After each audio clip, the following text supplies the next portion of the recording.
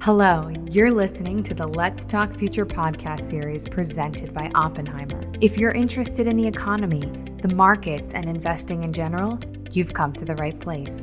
This series was created to fascinate and enlighten every type of investor. Curious about the latest consumer trends? How about innovation in healthcare or technology? The Let's Talk Future series definitely has you covered. Through timely and relevant conversations, we deliver some of the best thought leadership in the financial services industry. Our renowned hosts and guests explore big questions and big ideas and leave you with actionable insights. In this episode, our featured guest is Kristen Owen, Executive Director and Senior Analyst of Oppenheimer's Sustainable Growth and Resource Optimization Research Team. And our host is Jane Ross, Managing Director of Investment Banking. This episode was recorded on August 7th, 2023. Thank you for joining us. Welcome to our episode called The Future of Feeding the Planet. I'm your host, Jane Ross, and we're here again with Kristen Owen, an Executive Director and Senior Analyst in Oppenheimer's Sustainable Growth and Resource Optimization Research Team. Now, food inflation has been one of the big stories and concerns in this economy as food prices have risen steadily since 2020. And there's a lot that goes into that. Supply chains, the weather, geopolitical events, and the like. At the same time, we're experiencing tremendous innovation in food production with technology and AI driving regenerative agriculture. Also, we're seeing major advances in biotech seed technology. So here, we're going to talk about all of that and the companies that investors should know about. Kristen is the perfect person for this discussion as she spends a lot of her time out in the field, as it were, on agricultural technology and infrastructure. So let's get right to it and welcome back, Kristen. Hi, Jane. Thank you for having me. Such a pleasure. Okay, another food pun. Let's start by setting the table, as it were, and let's talk about food inflation. What's going on there? Jane, you highlighted a lot of the topics that we spend time talking to investors about. Really, this backdrop of COVID, supply chain disruptions, and now inflation. And when we break down that inflation factor specifically, one of the largest drivers of inflation has been in food. We see it in food, we see it in energy. And I think we've all felt that just personally. If you bought eggs over the last year, you probably paid something like 5 times as much as those eggs cost you in 2021. I don't know if you've tried to buy a chocolate bar in the last 6 months. Yes, I have. But that chocolate bar probably cost you up to 20% more than if you were to have bought it at this time last year. And it is broader than that. According to the United Nations, food inflation peaked in March of 2022. That was in the immediate aftermath of the Russia invasion of Ukraine.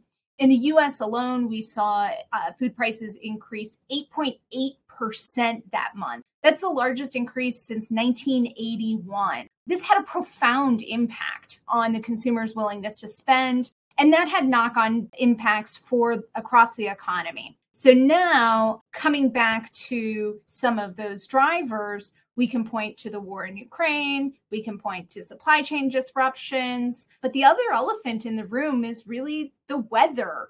Just coming back to that cocoa example, or even wheat and rice prices, these substantial changes in market pricing is being largely driven by tighter supplies of food commodities because of shifting weather patterns. In this case, the transition from La Nina to El Nino.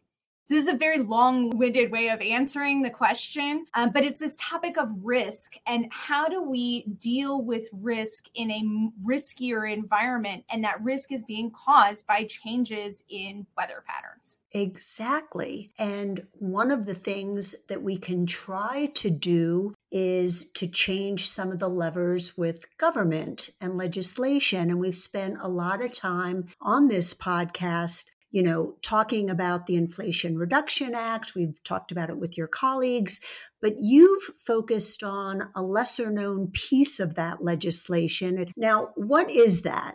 This is a really interesting time to be talking about the agriculture industry. Just before I get into the legislation, I do want to come back to use your pun, set the table. When we're talking about it in terms of agriculture, the implications reach more broadly into food, restaurants, retail, energy. A lot of the evolution that's happening in the ag sector is coming as a result of demand from these downstream industries to be able to produce more of their food, their fiber, and to do so more sustainably. So as you mentioned, we've been spending a lot of time talking to investors about the Inflation Reduction Act and how there are some specific provisions within that that are driving a shift in how we produce grains, the feedstock for all of those materials. So I think, other aspects of the IRA, Colin Rush and Noah Kaye and I talk an awful lot about, and you guys have talked about that on the podcast before. I've been spending time talking about the Clean Fuels Production Credit. That's the 45Z that you mentioned. And the 45Z is a tax credit scheme that replaces an existing credit. This is known as the Blender's Fuel Credit, and it aligns the amount of credit based on the overall carbon intensity of the fuel that is being produced. So I'll give you an example here. Rather than saying, because this fuel is made from corn instead of, say, landfill gas, as an example, it should qualify for X dollars of tax credits, irrespective of the actual carbon footprint of the production process. Instead, what the 45Z does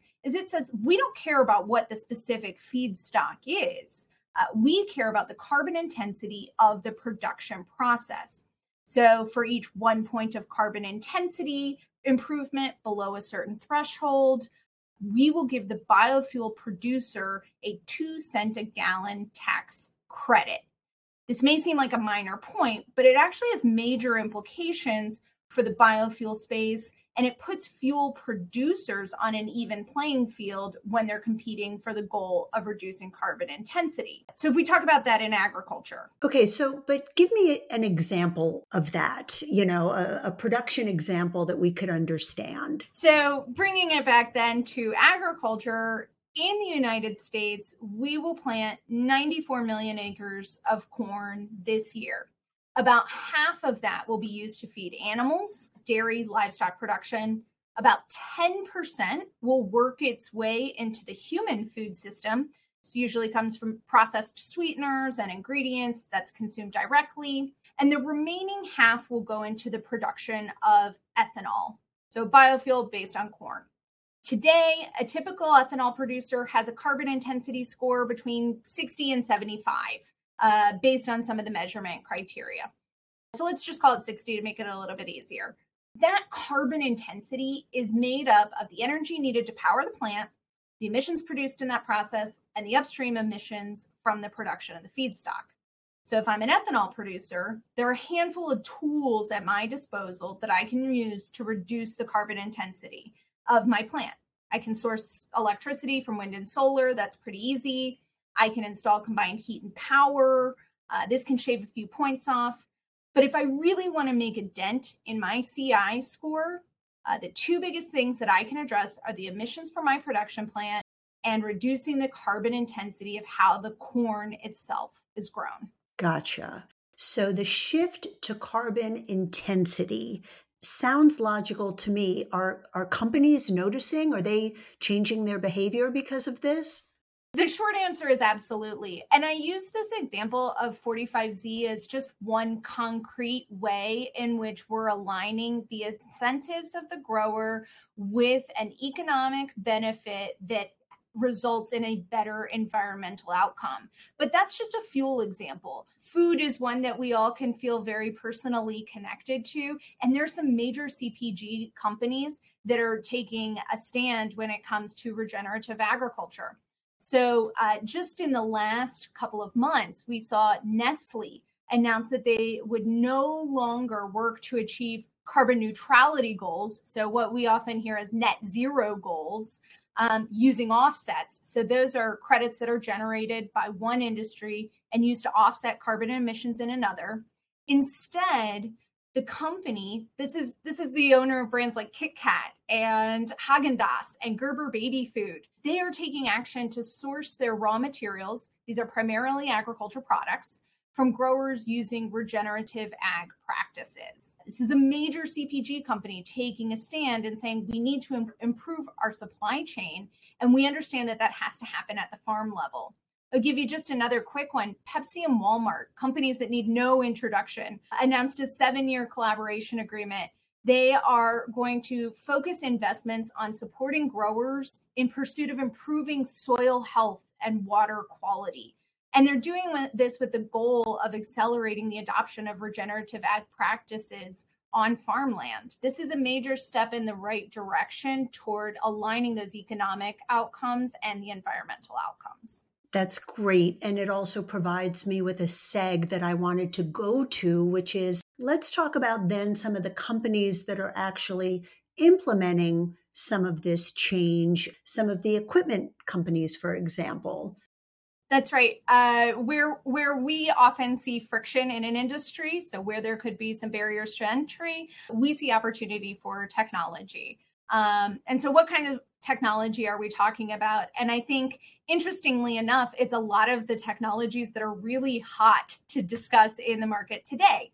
So it's artificial intelligence, it's machine learning, it's robotics and autonomy. It's also things like CRISPR and alternative energy and 5G. Because the technological advancements that have happened in other areas of the economy, agriculture now has the tools to enable less waste, more precise applications of chemicals, and create plants that are more resilient to climate change. When we're evaluating this deep tech or hardware portion of our coverage, stocks like Deere and CNH and AGCO, companies like Trimble, we're talking about companies that are using this type of technology, AI, for example, to decipher plants in the field from weeds in the field and making a real-time decision to spray herbicide only on the weeds. This not only reduces the amount of excess herbicide that ultimately makes its way into the soil and eventually into the waterways, but it creates a return on investment for the grower. So when we do talk about these types of companies and the evolution of technology, these are companies that today, when we're evaluating the investment characteristics, they benefit when farmers make money on their crops and then go and spend it on new tractors and combines. It's pretty straightforward. When crop prices are up, farmers feel good, they spend more. And to bring us back to the beginning of the conversation, that's really what we've seen since late 2020. Crop prices have been strong, farmers are making money, and they're going to spend it on equipment. Problem is that equipment has been hampered by this supply chain disruption, so it has had a dampening effect on the current cycle. So now when we're looking at the commodity backdrop, it's much more weather driven. We're sort of coming full circle here. This cycle becomes more and more difficult to predict over time. So it means valuation considerations require a bit more nuance. We still believe we're toward the end of an equipment replacement cycle, but as we look at this changing weather pattern, we also see the potential for cycles to get shorter and less boom bust and more volatility and resiliency. What that means for these stocks is that buying patterns for farmers are shifting. At the same time, technologies like machine learning and automation that's occurring in the automotive space, it's moving at a much faster pace than traditional equipment. So these technologies, when applied in agriculture, can help farmers to reduce that incremental uncertainty created by this more volatile climate. We think this contributes to faster cycles, moving more purchases from whole goods into the aftermarket. And so when we're thinking about how to position these stocks, we're thinking about migrating from some of the simple peak to trough cycle heuristic to something that looks a bit more dynamic, mini cycles in the context of this broader secular trend forward. So does that mean, even though you said that we're towards the end of a purchasing cycle, I'm just recapping here, you do think that the cycles are going to change, they're going to shorten. Does that mean that you want to have a core weighting in those companies? Absolutely. And that is how we position these stocks. We think that there are going to be trading opportunities around these cycles and some of what I'll call like the historical heuristics. But on a secular basis, this should be a core holding in your portfolio because of these major trends. Jane, we could choose not to buy a car next year, but we can't choose not to eat. And agriculture equipment, agriculture products, they are what feed us. Yeah. And it's interesting to me to think about innovation at those equipment companies. That's kind of an exciting change. Okay, let's get a little more arcane here and talk about something you know a lot about, and biotech seed technology, because you've talked about innovation there. This is GMOs and all that. Can you spend some time talking about that part of the business? Yeah, absolutely. This is an equally exciting part of my coverage, and one that is benefiting again from a lot of those same technologies, in particular AI, identifying just the vast amount of data available to us in the genetics of plants. It kind of blows my mind. I will tell you, I don't have a chemistry or biology background, so in some ways I'm over my skis in talking about this, but the power of technology in this space is so tremendous. If we look back just 100 years, the productivity of land in the United States has increased substantially. At the beginning of the century, farmers were producing 80 bushels of corn per acre. Today, that's 180 bushels per acre. The same acre. The land hasn't changed, but the amount that we can get out of the land has more than doubled. Historically, that's been accomplished by a sort of more is more approach to production agriculture. Larger farms, more chemicals, larger equipment.